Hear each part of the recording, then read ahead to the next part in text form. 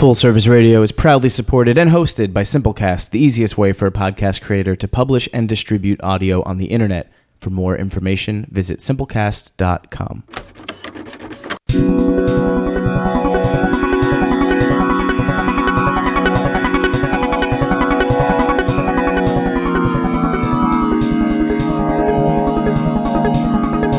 You're tuned into Full Service Radio. Full Service Radio. Full Service. Full Service. Full Service. Full Service Radio.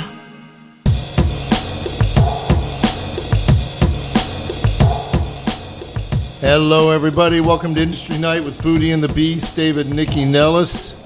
Glad to be here speaking to the world from our glassed-in studio here in the fabulous Line Hotel in Washington, D.C. We have a great show tonight. We're going to be talking premium vinegars. That was easy for me to say. And how they're made. Wasn't it premium? And also, we're going to... Premium? Premium. It sounds like premium to me. It sounds like premium to me. And we're going to be taking you on a walk into the vineyards of northern France for taste and talk of fine French wines. Our guests tonight are Daniel Lieberson. He is America's self-proclaimed vinegar king. I don't know where his kingdom is. I'm almost positive that was not written down. Yeah. He's the owner also of Lindera Farms. And also all the way from Alsace is our new friend Jean-Claude Riflet, who is the proprietor of Domaine Riflet. It's a 400-year-old traditional family wine business in Alsace, and we are going to be talking about and tasting his fabulous wines. I would say world-famous wines. Perhaps even more famous than the Vinegar King. I don't know. I don't know. I feel like a gauntlet has been thrown. I'm thinking that's a possibility. I ruin what he does for a living. So, why don't we start with Jean-Claude, because he's got a plane to catch or something, right? No, he has a dinner to go to. He just got off the plane. A dinner? Yes. You're leaving us for a dinner? How dare you, sir? Okay. Well, you're hungry, probably. Why don't we start with, give us, if you would, the history of the vineyards and all that. It goes back several hundred years, and your family's been in the business and owned this land for back in the 1800s, am I correct? No, it's gone back further. Okay, why don't you tell us? Hello to everyone. Mm-hmm. That's true that our records are tracking back to 1609, so we just have a little bit more than 400 years of experience behind us. But of course, I would say the modern history of our estate starts in the middle of the 19th century. That's where I got the 1800s. Okay. So let's talk about sort of the history of the vineyard and the grapes you're growing. Let's just give people a little bit, because it's a very well-known domain, but let's talk about sort of the history of the wines and how they've grown to where they are today. Well, as I said, it's a family company since such a long time. Nowadays, we are involved in it with my wife, my two sons as well. And the estate is stretched on about 24 hectares. That means... I believe there's some Cremant in our future here. Very nice sound. Yes, it is. And which means 24 hectares, that's about 55 acres, I guess, yeah? Mm-hmm. And you know that when you are talking with a French winemaker, even if I dislike the word... You don't like the term winemaker, correct? Right. The second word in a conversation goes immediately after terroir. And that's worth for Alsace because we have a huge diversity of different type of soil. And even on our estate, you must imagine that the 24 hectares are stretched on about 70 different blocks, very tiny blocks on 4 different type of soils, different exposure to the south, to the east. And let me ask a question. At that size, are you considered a boutique winemaker? Because 55 acres, if you compare it to what some of the huge... To Gallo. Gallo or Mondavia, those guys, the supermarket wines, some of them. Shall we say salut? Santé. Oh. À la bonne vôtre. Let's do it. Come on. All right. So, but is that, would you classify yourself as sort of in the artisanal boutique wine business still? Well, yes and no, because, even with 24 hectares, we are by far not the smallest one in Alsace. And the structure of the Alsatian viticulture is in the hand of a huge amount of small companies. So, for example, by our volume, we are ranking among the 50 largest in Alsace. Wow. But once again, that's interesting because with our terroir concept in France and in Europe, even if you are quite a tiny company, we are less than 10 people working in it, you can play on the world market because of the identity of the wines itself, which are going much more toward the terroir than just the plain grape varietals. Well, so let's talk about the terroir, because given the size of your acreage, you clearly, I assume, picked out different plots of land based on that terroir, right? You didn't just say, oh, here's some land, let's take it. Were you looking for certain qualities from that? Sure, but if I have the opportunity to talk about terroir, the first thing is to define what is a terroir, the concept of I like terroir. it when he says the word better than when you say it. What? Terroir? Terroir. Terroir. With my Jersey accent? Yes. No, it is definitely not a French accent. I'm not even going to pretend. Yeah. Actually, what is terroir? Terroir is a concept that unites 4 elements. First, you have a place. And by a place, I mean type of soil. It can be limestone, granite, volcanic. So a place. But in the place, there is also the local exposure. It can be south-faced, east-faced, and so on. The wind, the sun. Yeah, that's the place. And the climate, of course, yeah. And then you have the second element, which is exactly the climate. Even the microclimate. Then the third element, that's a plant, an agricultural product. In our case, of course, the grapes, but it can be, milk to produce certain kind of cheese and so on, or chestnuts from Grenoble, for example. And the fourth element of the terroir, that's the human influence. And under human influence, we mean the know-how, of course, but especially also the history of the place and the culture of the place. And now, if you put all these 4 elements together, the soil, the climate, the plant, and the human influence, you get something hell unique that cannot be relocated anywhere else in the world. It's definitively attached to a certain place. And that's really the strength of our appellation AOC concept that we have in France, in Europe, and of course in Alsace. And Alsace is especially interesting because it's for sure the wine region in France that has the largest diversity of soils. It does, but I think most people think when they hear of wines that are Alsatian, they think of Riesling. That's just what... I just think a lot of people in the United States... Well, that's marketing, probably. That's marketing. I mean, in the United States, I think that's where most people's heads go. But, you're like, we just poured a beautiful Cremant. What Cremant did we just pour? It's a Brut, and it's a blend of Pinot Blanc, and Pinot Gris. But let me come back. Your question is very interesting because nowadays Alsatian wines are popular through their grape varietals. But you know that's a tradition which is not so old than this. You know that because of our geographical location, Alsace went back and forth between France and Germany and so on. And if we go through our history, until the end of the 19th century, Alsace wines were sold and marketed throughout France and Europe, exactly by the same way like today the Burgundians or the Rhone Valley or the Champagne or Bordeaux. They were named after the name of the village or the terroir. And it's only at the end of the 19th century, when we became under German management, that... That is very generous. Yeah, that is very generous, exactly. Nicest way of putting it ever. But yes, go ahead. Okay. I mean, they were on the way to Belgium, so they might as well, Then suddenly, from a northeast wine region, we became a southern wine region. And then imagine at the same time also, at the end of the 19th century, all over Europe, we had this industrial revolution. And more people left the countryside and went to cities or to the coal mines and so on and so on. And of course, these people, they drank a lot of wines. And at that time, the quality was not the point. The point was enough volumes. Quantity, right. And at the same time, also, you had the railway network stretching out all over Europe. They didn't strike like these days in France, but okay.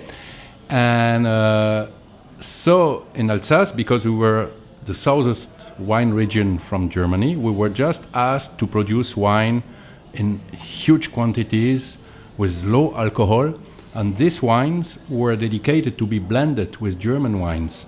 And then it made sense to go after the pure grape varietals, because blending a Riesling from Alsace with a Riesling from Pfalz, maybe, at the end, it's still Riesling. Right. Okay?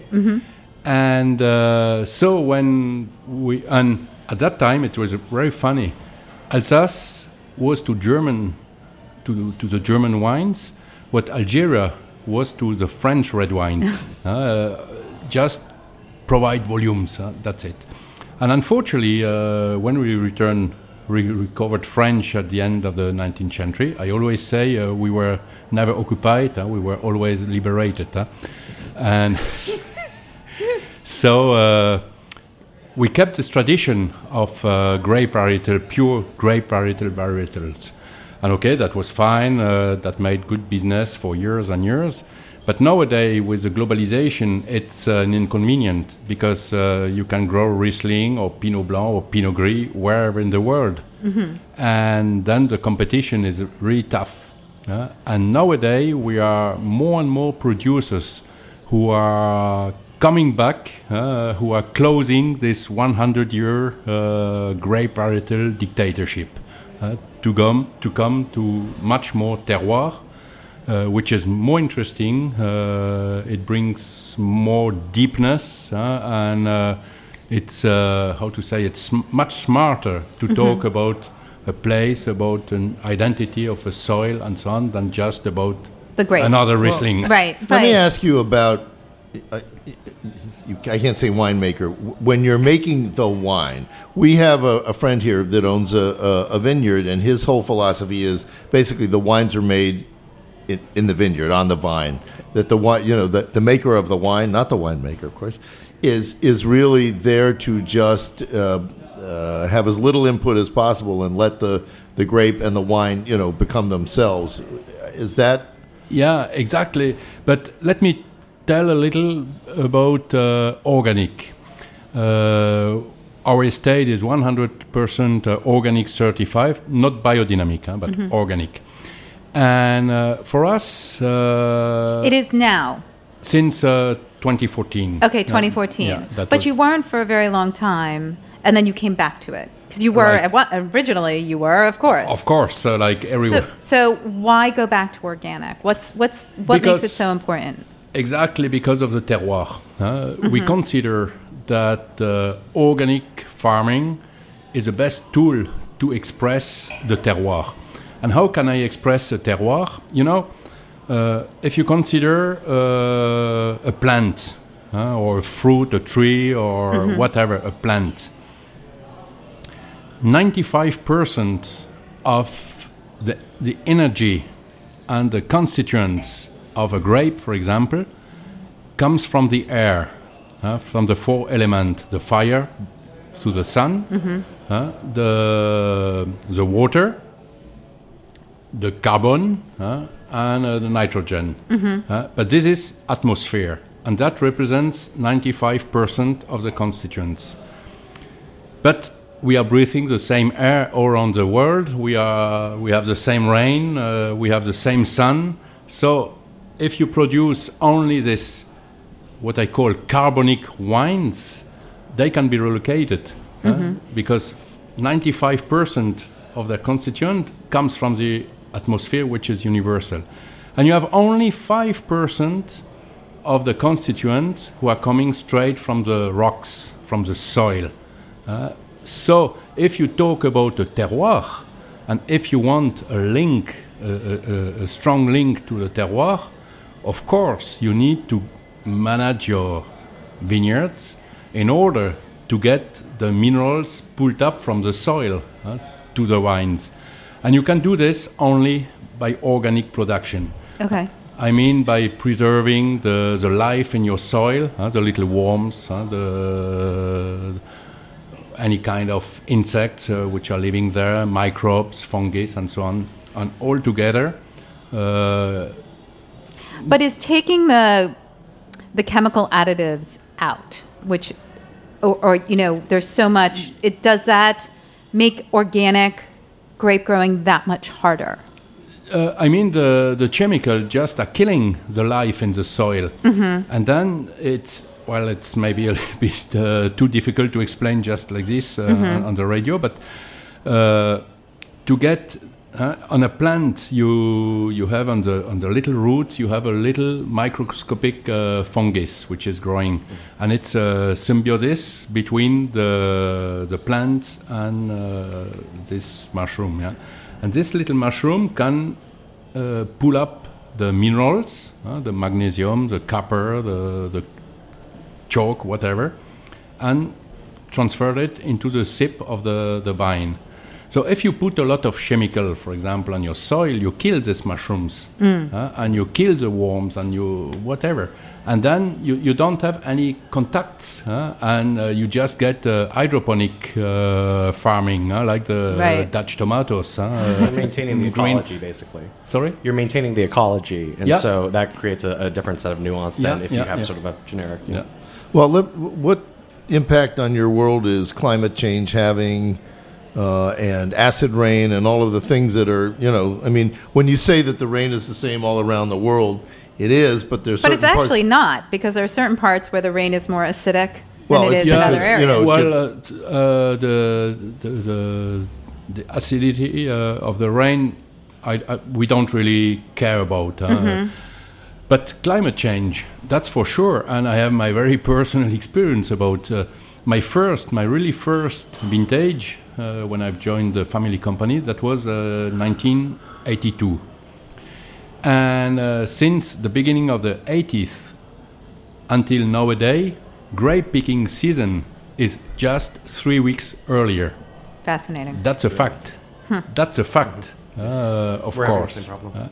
And the big concern is not really the climate change, because, anyway, a vine is a Mediterranean plant. So even if it gets a little bit warmer, it won't affect us. Okay, it'll survive. I would even say, on the contrary, quality could be better.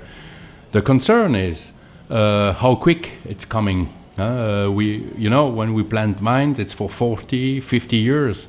So that means that nowadays we are trying to anticipate what's going on with the climate in 50 years from here. Right. And that's not easy, of course. Of course not. Well, so also we talked a little bit off air about you integrating biodynamic grape growing into your domains.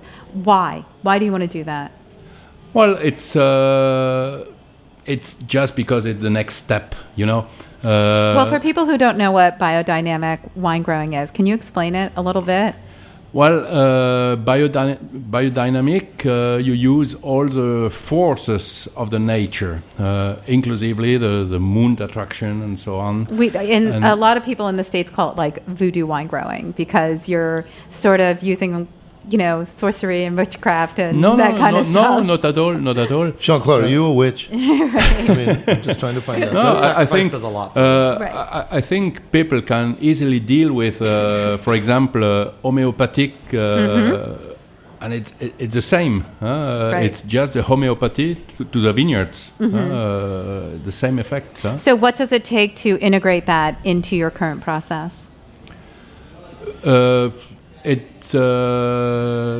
It will change a little bit in that side that you need to work. For example, if you consider the moon itself, the attraction, then you need to organize all your process toward this. Based on the calendar, right? And sometimes, to be honest, you have also a very practical and breakdown. You cannot always do like this. I need to interrupt. What are we drinking? Oh, yes. This is awesome. Please. But we should say that Jean-Claude's wines are distributed by Hop and Vine. I'm late on schedule. Sorry. Yes. You are. But what are we drinking? This is great.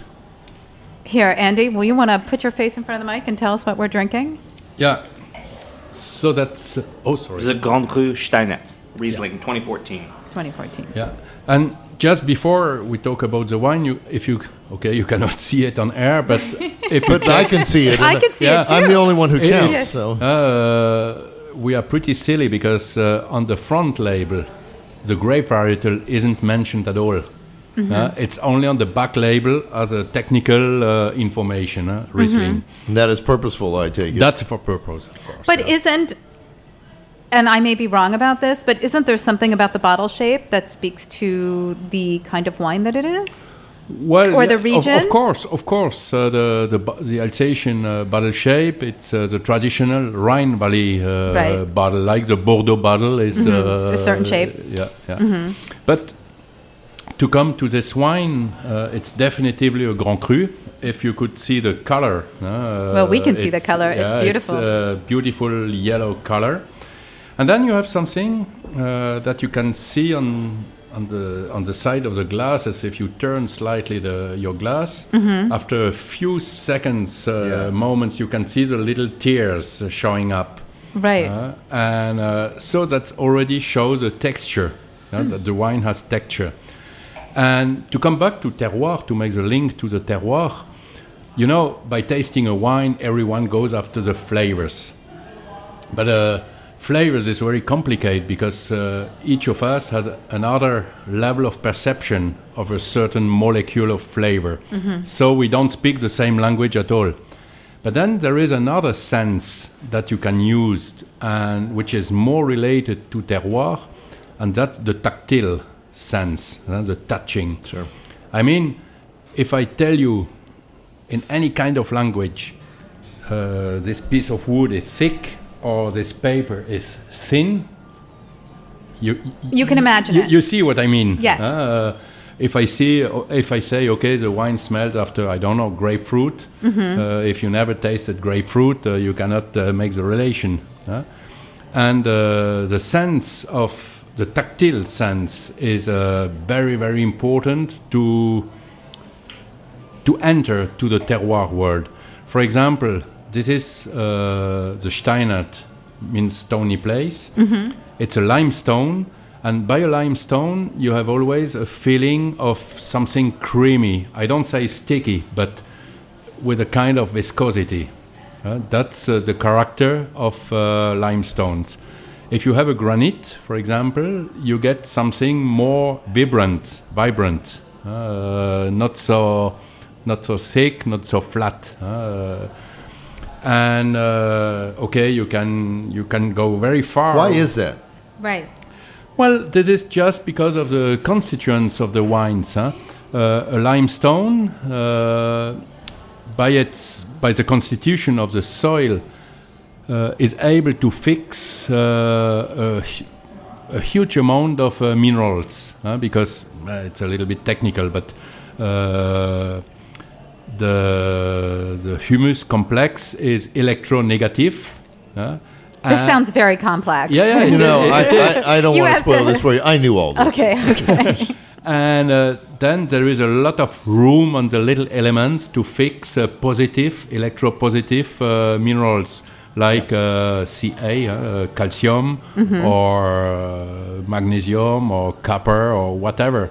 And all together makes that, let's say, that the soil, and after that the sip gets much richer with more minerality and so on. I think we just had an object lesson on why I did not do well in chemistry. Yes, I was going to say.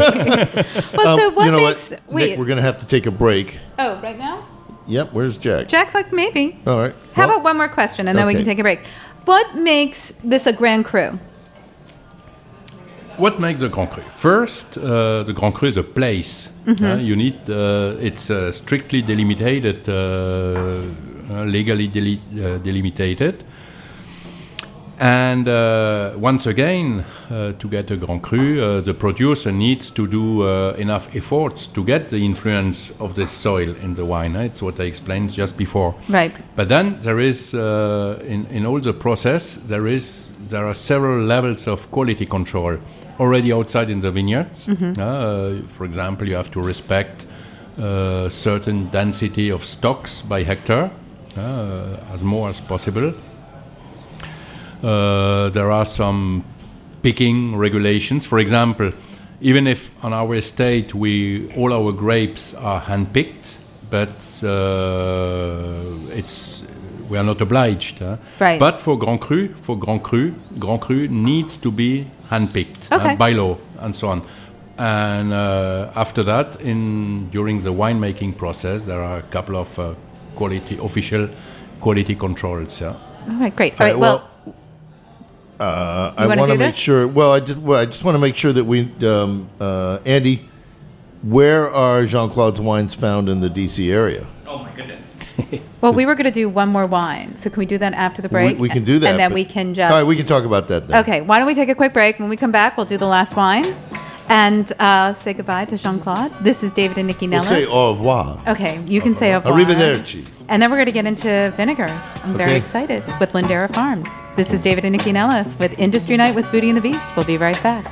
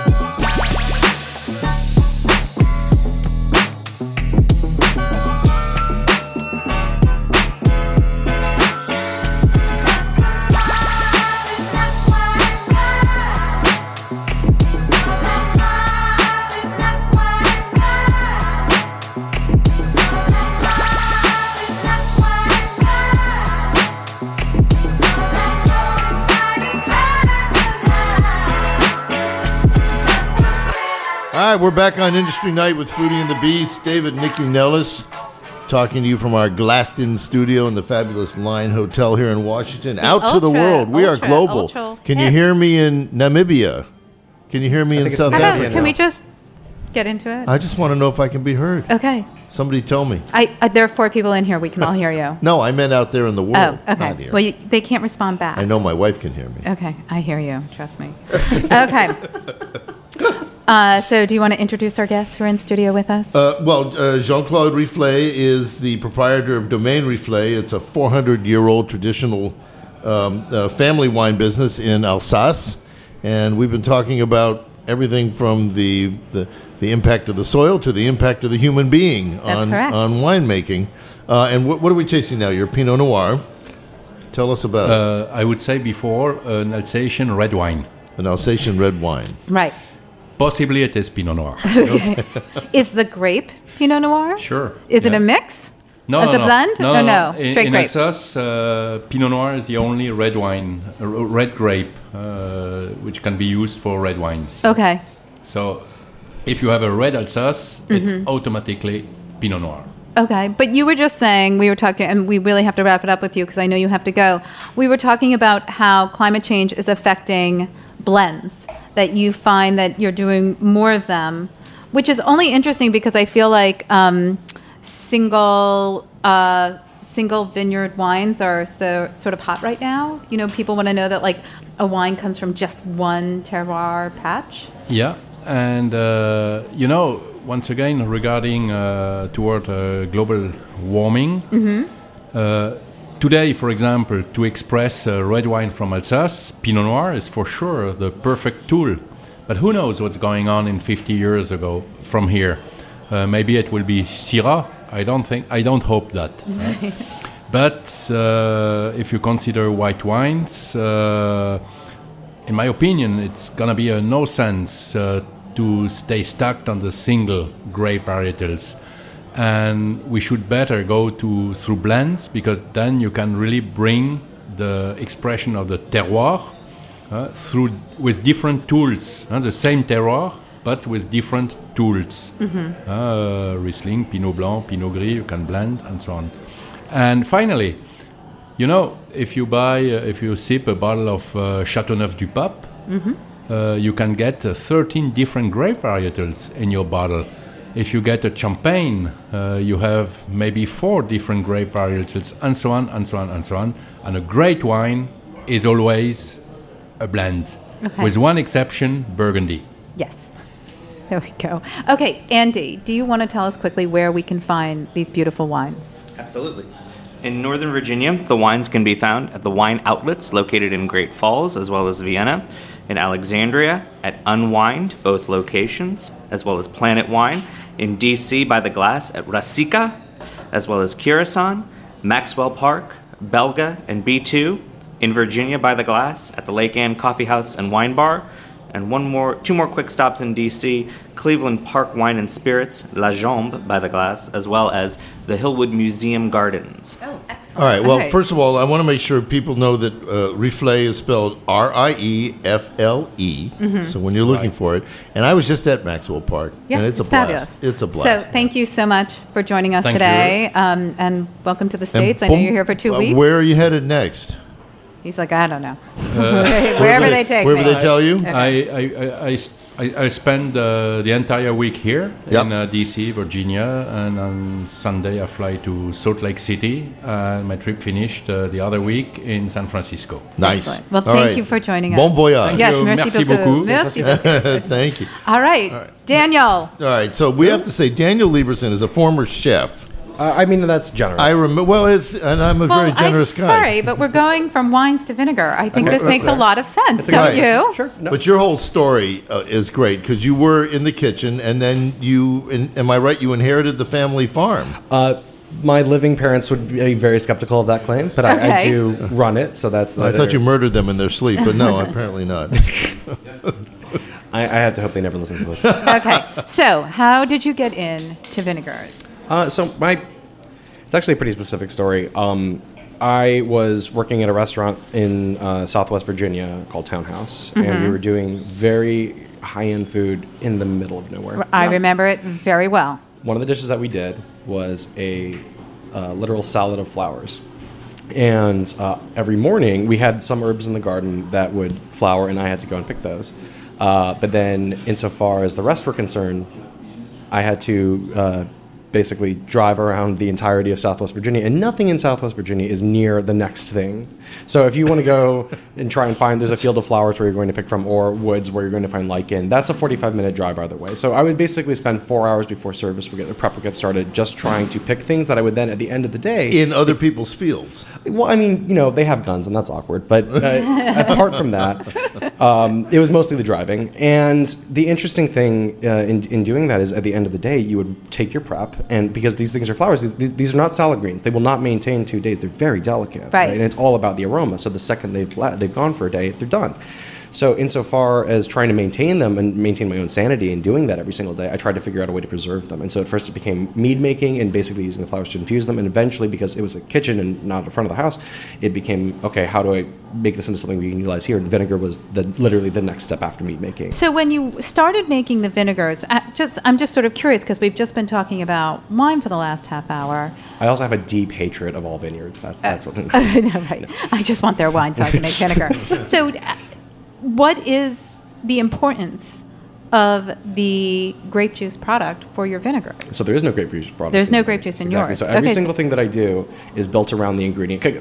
To give a bit of a distinction, and I don't want to malign in any way like winemaking versus cooking, but I'm a cook first and foremost. It is a very product-driven field. Whereas, and I'm not saying that winemaking isn't, but the distinction is that there is also, as he mentioned in sort of the 4 points of terroir, one of those things is culture and tradition and how that impacts the process. So for me to do a wild rose vinegar, or for me to do a black locust vinegar, or some of the more esoteric varieties that I do, or even the more approachable ones, which are like strawberry or ramp. Right. The fact that there are not wines being put into these and being infused, but the fact that they're being made from the product themselves is sort of a result of my background in kitchens, where you're trying to enhance the thing that you're working with, and not having to build to, this is what a Cremant is, this is the blend that you would do for Burgundy. This is, there's none of that binding me. Okay, so this is crazy because you and I have talked 1,000 times. You've been on our other show before. I never realized that your products were made, that when you say strawberry vinegar, it's a vinegar literally made from strawberries. Yeah. So was that a process that you saw someplace else, or was this something that you created? All of this has been a very financially painful trial by fire. No. It's been an Is that why you're wearing that barrel? Thank God this is radio. This is actually something Jean-Claude left. No, so insofar as okay, so let's try this now. Yes. So it really is about sort of tailoring products to themselves. So this first one you're going to try is a wild rose vinegar. And these are a few different wild roses that grow throughout Virginia. Some are invasive and some are natives. I try and stick with natives, but at the end of the day, I'm really just sort of seeking for flavor in this regard. But then the base that... smells like booze. Yeah, well, so that's very much how it will come through. Booze. You're not going to get any alcohol off of it. It's entirely the sort of winier notes that we associate with it. And the way it comes through. And so think a little bit like... this is wild rose honey. I actually work with an apiary in Harrisonburg called Golden Angels. They're a non-interventionist beekeeping operation. I cannot say enough nice things. If you ever see their stuff on the shelves, buy it out of obligation. What is their name? Golden Angels Apiary. Okay. They do a wild rose honey. I take that, I ferment that into a mead at the beginning of the summer, and then throughout the season as rose comes in, I'm basically foraging them and incorporating them in. And then I'll take the previous year's vinegar and inoculate it at the same time. So you'll basically get a lot of different rose components that are all sort of trapping the new rose flavors into it. And what you get as a resulting flavor is not, I did not juice roses and make that into a wine, as that is not, to my knowledge, physically possible. How do you do it? But wait, when you say mead, yeah, I assume you're talking about the initial steps in the vinegar, or is that right? Yes, so it's not a separate product. To back up a bit, vinegar is the tertiary fermentation, or I should say secondary fermentation of sugar. So you have sugar, then that sugar is consumed by yeast and made into ethanol and carbon dioxide. That's alcohol, right? Okay. The fermentation that'll happen after that is if you introduce an acetobacterial colony. That's the bacteria that consumes ethanol and then turns that into acetic acid, the tang that we know from vinegar, and once again carbon dioxide. Mm-hmm. So what I'm left with, so what I'm doing basically, rather than doing what most vinegar producers will do, which is basically take the second stage process and say, we have a wine, and now let's make that into a vinegar, or doing what is more common with a lot of flavored vinegars, which is actually taking a finished vinegar and infusing it with a flavor. Right. I'm actually starting from the base product and saying, okay, let's take a look at what the best strawberries that we can get as an input are, and then work from there to make a vinegar. Because like with cooking, if you start with a really bad base, or if you can't verify what the very first ingredient that goes into something is, you're never going to be completely certain about what it is. Exactly. And the quality. Question about volume. I mean, these bottles are what, 5 ounces? 200 milliliters, so that's 6 point... All right, 6 ounces. So how many strawberries do you need to make that bottle of vinegar? A lot. Well, not an individual bottle, because obviously there are certain capacities that I try and maintain. So for 50 gallons, that's 480 was the last batch. For about 500 pounds. Of strawberries to get you the better part of 50 gallons, and that's, depends on the year too. 10 pounds a gallon? Okay. Basically, it's not efficient. Oh. I think we should sort of say, though, you offer a wide variety. I mean, how many varieties are you doing right now? On any given day? From the beginning of Lindera, I've made 52. Mm-hmm. We are currently at, I believe, 29 or 30 on the website. Because a lot of it is seasonally based. It's seasonally based. There are definitely, there are supply constraints on things. There's some of these things that I forage are like wood violets, for example. To make a wood violet vinegar, I can make 5 gallons a year. So this is part of our reserve collection, basically a very small batch that I do. 5 pounds, which is basically like a large Cambro. I can't visualize. It's a podcast. Right. But it's about this big. Right. Trying to do that is literally backbreaking work. Like I have to. I'm sure I should be putting this in my insurance application every year, but it's a physical constraint. I can only pick so many of them. Sure. And then for things like strawberries, I work with Agriberry down in Mechanicsville, Virginia. So for me, being able to turn to them and say, like, hey, how many do you have? How many can I buy? That's a much easier physical transaction. Yeah. Well, what about ramps? Are you? No, that is a forageable. You're Thankfully, foraging them. Yeah, and actually it's really interesting because when you see, so like let's say you go to a farmer's market, you'll see the full ramp, bulb and leaf. Right. I don't do that. I make sure that these are a perennial grower, and spring ephemerals, which ramps are, being a lily, they are slow to regrow. Okay. They don't pollinate very well. They don't seed very well. These colonies have been developing for literally hundreds of years when you find them in mass quantities, and so when you uproot them, you're not only destroying hundreds of years the of growth, colony. you're also Right. guaranteeing that it's not coming back. Right. So what I do is I'll go around with a box cutter, a very sharp knife, and I'll actually take the leaves off from the base, so the bulb stays in the ground, and we see regrowth every single year. And actually, I've been trying to transplant bulbs onto our bulbs and seeds onto our property, and we've actually finally been somewhat successful. And when I turn to a lot of other people who've been trying to do this for farms and for more traditional agricultural pursuits, they're not having the same luck. And I think part of the reason to a certain degree is that the idea essentially is non-interventionism with Lindera. So even when I am foraging on our property, and I should say this is the garden part of the property versus the wild part of the property where I'm foraging, because I want to not have to get torn up by thorns every time I do this. But goals. Right. But insofar as this goes, part of it I think is when you have a resilient colony and you have a sustainable practice, you're going to get to work with these things more and more often. And Sure. as you've tried with the ramp vinegar, it's every bit as potent as a ramp itself in terms of like how much flavor is there. No, it's absolutely potent. I mean, we have a variety of vinegars in the house. I mean, we've been using them for years. I think what might be more interesting to people is, I mean, first of all, how you make your vinegars and how you do all the foraging and work for them, but how to use them. I mean, of course. I'm drinking your rose vinegar right now. I mean, I could put a spritz of bubbly water in this and Absolutely. So drink it. Just the other day, it's actually on our Instagram right now. Literally, just equal parts wild rose vinegar and sugar, like 50 grams, 50 milliliters, and then slicing strawberries thinly, macerating them in it.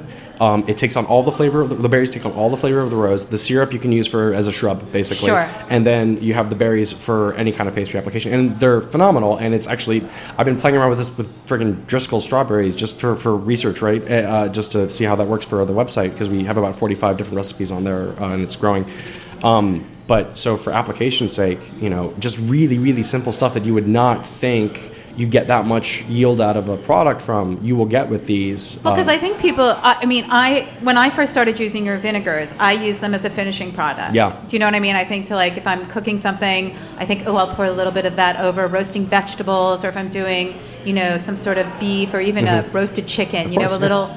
Because the fragrance of your vinegars is so intoxicating. Yeah. If you pour a little of the rose vinegar over it or the ramp vinegar over a chicken after it's done roasting, when you bring it out, that's what everybody smells. 100%, yes. So it's because this is a bit of a counterintuitive comparison, but I think that our frame of reference with finishing vinegars and stuff like that is usually balsamic, right? And balsamics are very thick, very viscous. They've been aged for a long time. And sweet. Yes, exactly. I say that negatively. Like it has become increasingly sweet, and I don't necessarily want that in my flavor. There's a long story about sort of the adulteration of balsamics as they have come into the United States, which regrettably I am not nearly expert enough. Well, that's okay. But part of why they are so sweet is because there are things that happen to a lot of them after they come stateside. And the American palate. Very much so. Yes. Yeah. It's entirely intentional. That it's not simply about cutting. But one of the things that I think is so interesting about these is I will occasionally describe these to people and basically say, look, think of it a little bit more like a perfume. These are about their aromatics, right? In the same way that when we're tasting these wines and we're talking about terroir, what we're really talking about is sort of the aromatics that we're taking in from them, right? They have similar levels of acidity, similar levels or no levels of residual sugar. But like with these vinegars, think of it in the same way. So if you're putting it on to say, a roasted piece of meat or vegetable coming out of the oven, right? As it hits that hot object, it's going to evaporate, and it's essentially those aromatics are going to be exposed to absolutely everybody around them. So it's a finishing touch in that you don't really want to you don't want to cook them in at the beginning of the process, which is what a lot of vinegars would have you do. Sure. But a lot of that is shaped around the idea, and this is a bigger point that I make, that most vinegar, especially for us Americans, is garbage. Right. So we're so used to having to like batter it and beat it into the background of any given dish that we're working with that, it's not intuitive to be able to work with it. Well, because most vinegars are the only reason to add them is to add the acid. Exactly. That's all it is. It really has no real context other than that in most dishes. Yes. Unless you're talking about more about things today, where there is better product available, and like yours, obviously, and it gives you a whole new range of adding these products to your cooking. It's a not too well kept secret in kitchens that the determining outcome on a lot of occasions is not for how good a good dish is that you're trying at a restaurant is not necessarily the technical capacity of the guy in the kitchen as much as his ability to source properly. Of course. And I think that that's something that has somewhat translated to in-home kitchens and behind the bar, but I don't think it's quite gotten to the point where we see it with things like vinegar, right? So we think about it with produce, we think about it with dairy, we think about it with beef. We don't take a look at our pantry. I know, but access has totally changed. I mean, in the last 15 years, the access to ramps is an incredible example. I mean, 15 years ago, who the hell had ramps in their own kitchen? I mean, where were they at the farmers markets? And if they were, did anybody really know what to do with them? I mean, the finer kitchens had access, and therefore they can incorporate them into their menus. But access today, well, in the cities, I mean, we're in D.C., there are amazing farmers markets here. You're at Fresh Farm Markets. The access allows us, it doesn't mean we have to cook like a top chef, but it does allow us the ability to work with pristine products, which is really important. What do people do? I mean, it's not unlike wines or beer or anything else. The people who don't really know anything about it, they've been using the same. Think lemon or lime. I always tell people kind of think lemon or lime, but more complex, more aromatic. So if you're working, I do a cherry blossom vinegar. It's a sour cherry wine that I basically age a year, and then when the next bout of Akame blossoms come in, I use those like hops, and I essentially gives it some sort of a cherry pie flavor on top of what is a fairly complex red wine flavor that develops in the wine itself. Where would you put a cherry and lemon? Right, that's essentially what that product answers. And then once you start to get, it's like anything, right? Like the first time that you worked with any cut of meat, you have a knife in your hands and you're staring at this like piece of this sort of like amorphous skeletal blob on a cutting board. And you're going, what the hell do I do with this thing? And then once you've done it enough times, I say let Nikki cook it. No, yeah, I mean you're talking to the wrong person when it comes to cooking. Let's just say that. The first time you look at a microphone and it's on a butcher's block with an oh wait, no, it's not. Hey, can we try the strawberry? Yeah, of course. I would love to get a taste of and that. And this is another point to that too. One of the interesting things about strawberries and the way they come through is that they have anywhere between, or I should say, about 5 different types of acidity that are naturally present. And so, insofar as how it becomes a vinegar, one of no, here, okay, you're doing it. Microphones don't move with me. Thank you. Insofar as how it ferments, one of the really interesting things is that it actually captures the fresh aromatics of the berry. So, well, don't hit that heavy. No. I mean, I mean that in a good way. It is probiotic. You will get all the sort of... I was going to ask, so it is a fermented product. It is a fermented product. I do not pasteurize. I do not filter. That can mean it can be a giant pain in the ass for me because occasionally it's just going to continue to ferment as long as it feels like, and then I have to wait. But once it's bottled... Yeah, once it's bottled, it'll maintain. And you'll actually see on the bottle, we did have to... I eventually put a little thing on there that says, please keep in the refrigerator after opening. Not because it has to be, but because that will prevent any... So there are wild yeasts that can still be present. Bacteria. Wild yeast and acetobacteria. These are the only 2 that you'll really find in these. And they're dormant, but with enough oxygenation and heat, they can start to reactivate, which means basically that you're making in the bottle champagne. By the way, fun fact, original shrubs, not the contemporary version, were actually a tertiary fermentation of this. So you would incorporate a little bit of sugar back into a acidified wine. The yeasts that were present there would consume the sugar. You would have a little bit of sweetness, and you would have a carbonated beverage. That is a true shrub. Okay. The new version is actually something that is made was actually made to counteract lime pricing about 3 or 4 years ago. It became popular because vinegar is very cheap, or was cheap. Yeah. Until you came along, my friend. Well, but I think what's interesting real is, pricing, yeah. But given there is so much health benefits to drinking vinegar, and that's become a whole other market. Yes. And how does that affect what you're doing? Is that for better or for worse? It's funny. it probably should be affecting me better. I have truthful Tourette's. I've only ever seen 2 peer-reviewed studies on the health impacts of vinegar. I believe they're both from Johns Hopkins, and they were regarding kidney and liver health, and it showed a positive correlation. But don't fermented products in general... Someone can double-check me on that. I might be sourcing it wrong. But don't fermented products in general help with your overall gut health? The science on this is emerging to the best that I understand. Again, I do not have the academic Right, you're not a chops PhD. We get it. We understand. But I'm just curious. Just make it up like I do. No, I You mean, would think all those years of playing surgeon, what was the game? Doctor. Doctor, yes, and trying to remove those things would have qualified let's me, play but that no. tonight. Okay. MIT will... Okay. You started it, dude. This is the first time I felt awkward as a gay guy in a conversation. I mean, Daniel, you can join us if you want to. I'm going to leave now. Okay. Just parking's the thing. It's Wait a nothing. minute. Wait, you can be the usher. That's Okay. We were talking about something, and I We were talking about so the we're drinking or what? Yes, Something about the health, vinegar. I don't health know. benefits of vinegar, and our understanding, or Well, my so understanding, is that There are, but I think a lot of it is. I don't want to dismiss it as holism at all. What I would say is what we are starting to recognize, and I think what is going to become more and more pronounced over the next decade or so, is our understanding that over the past 50 or 60 years, we've been eradicating our internal microbiomes because we have been doing everything in our power basically to Processed eradicate foods. bacteria. Right. Exactly. And the whole time, I mean, it is interesting to see, you hear these little snippets about peanut allergies and sort of how the science on allergenic exposure with infants is actually getting earlier and earlier and earlier, whereas once upon a time, you would wait until 1 or 2 or 3 years. Right. And that's now too late. What we're starting to, I think, understand is actually like, oh no, that is actually about what your microbiome and what is being passed down from a mother to a baby is or a mother to an infant, excuse me, is capable of handling.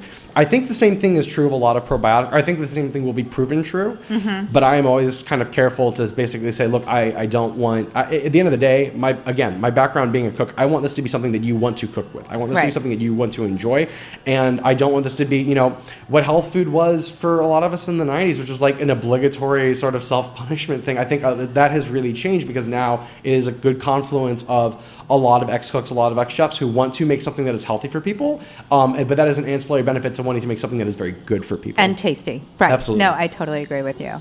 Well, so what can we look forward to this summer? Like, what's cooking up at the farm right now? So I've been working on a couple interesting little things. There's a soy sauce in the mix, but if it doesn't work out, we're going to pretend this conversation never happened. I'm also interestingly working on a soy vinegar, which is a derivative of that. Been playing around with a couple. Both fermented products. Yes, absolutely. Working on a couple. Working on a rice vinegar, specifically an amazake vinegar. With these are all grains, and the beans actually are both coming from Next Step Produce out in Newburgh, Maryland. So the idea is basically I really want to focus on the Bay specifically because there have been a ton of native grains or native rices, excuse me, that have grown around the Bay since time immemorial. We don't utilize them. I'm currently working with a couple. These are Japanese varietals that are being grown there, but the idea is eventually to see if I can't get some segue over to these native rice crops. But Cool. That's what's working right now, and then other things will, I'm sure, emerge. I'm actually talking to Little Wild Things Farm here in DC. They're amazing. They're they incredible. do beautiful And, things. And they do all, like, you won't have to be on the ground foraging. They Yeah, do no, it for you. She's doing violas, and she gave me a little packet the other day. We were both doing the DuPont Circle Market together, and so right now I'm doing a little test batch of viola vinegar, and I'm hoping to reach out to her and figure out what other ones she grows throughout the year. And so I'm essentially going to be her repository of damaged flowers, basically. Which is great. Yeah, exactly. Yeah, I think it'll be a lot of fun, and so that'll be great for my spine. That's what we Also are for Home Depot. Yes. So let's talk about where people can find your vinegars. I mean, lots of chefs around town use them. Absolutely. Mixologists around the town use them too. Yeah. So Columbia Room right now, if you're looking to try vinegar / get wasted, that is a fantastic and classy place to do it. JP Featherston is a magician. He is. I would also take a look over at Pineapples and Pearls or Roses. They carry them in both. Well, is Morgan using it upstairs? Morgan absolutely is right Right. here at the line. And if you Rake's Progress in the kitchen is using it too, so you'll find it all throughout that menu there. Spike is absolutely awesome, and I'm actually so stoked that it's on the menu. I bet. But then, if you ever want to pick up a bottle yourself, if you're in DC, you can find me over at DuPont Circle on Sundays. You can find me in Silver Spring on Saturdays, and you can find me drunkenly wandering around Logan Circle Nicole on Mondays. And and then TMI. Yeah, That's better than the hookers that used to be there, right? that was what Anthony Bourdain would have called soul. And then the other option, of course, if you want to pick up a bottle yourself and you're not in the DC listening area, LinderaFarms.com. Not only do we have every variety listed on there, also have some of the reserve batches. So once you bought a bottle, turn back around, take a look at the site. They'll all be available for you. And then we've got we're up to 45, 48, I think, somewhere in between there on recipes from different chefs, bartenders. There's some probiotic recipes in there as well. So a lot of different stuff to play around with on there. Excellent. All right. Can you give your website, please? LinderaFarms.com. All right. Thank you so much was for joining us easy. today. And everything was delicious. The alcohol helps, yeah. We didn't have that much alcohol. I'm pretending I did. Okay, They can't see us. No, they can't see you. You had a lot to I have drink. a bag of Cremant IV directly into my phone. Okay. I was wondering what Unfortunately, the hospital bed was for. well, we want to thank everybody for joining us today. We certainly had a delicious show. Yeah, listen, do we know what's happening next week? We do. Actually, next week we have Ralph Brennan from New Orleans. He is coming into town. From Brennan. Yes. I got robbed. I know, you totally got robbed. Yeah, you just had Jean-Claude Riflet. But no, What's next up week. with this French guy? I want Ralph Brennan. No, Ralph Brennan is joining us next week. They are celebrating an anniversary of the New Orleans restaurants, and he's coming up here to celebrate with us. I've actually eaten there. I'm looking forward to finally, it. It's some famous restaurant that I've actually eaten in. Okay, all right. Well, so anyway, we want to thank all of our guests for joining us today. We want to thank you, too. We hope everybody has a delicious week.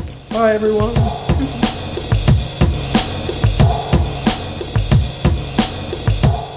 Thanks for listening to this program on Full Service Radio, broadcasting and recording from the Line Hotel in Adams Morgan, Washington, D.C. Full Service Radio programming can be accessed live and archived on fullserviceradio.org. Our talk programming is available on most podcast apps like iTunes and Stitcher, and our DJ sets are available on mixcloud.com/fullserviceradio. Full Service Radio features over 30 weekly shows and over 50 local hosts covering every topic imaginable. If you want to be a guest or get involved, email us at info@fullserviceradio.org. Follow us on Twitter at FullServiceRDO, on Instagram and Facebook at Full Service Radio. Thanks for listening.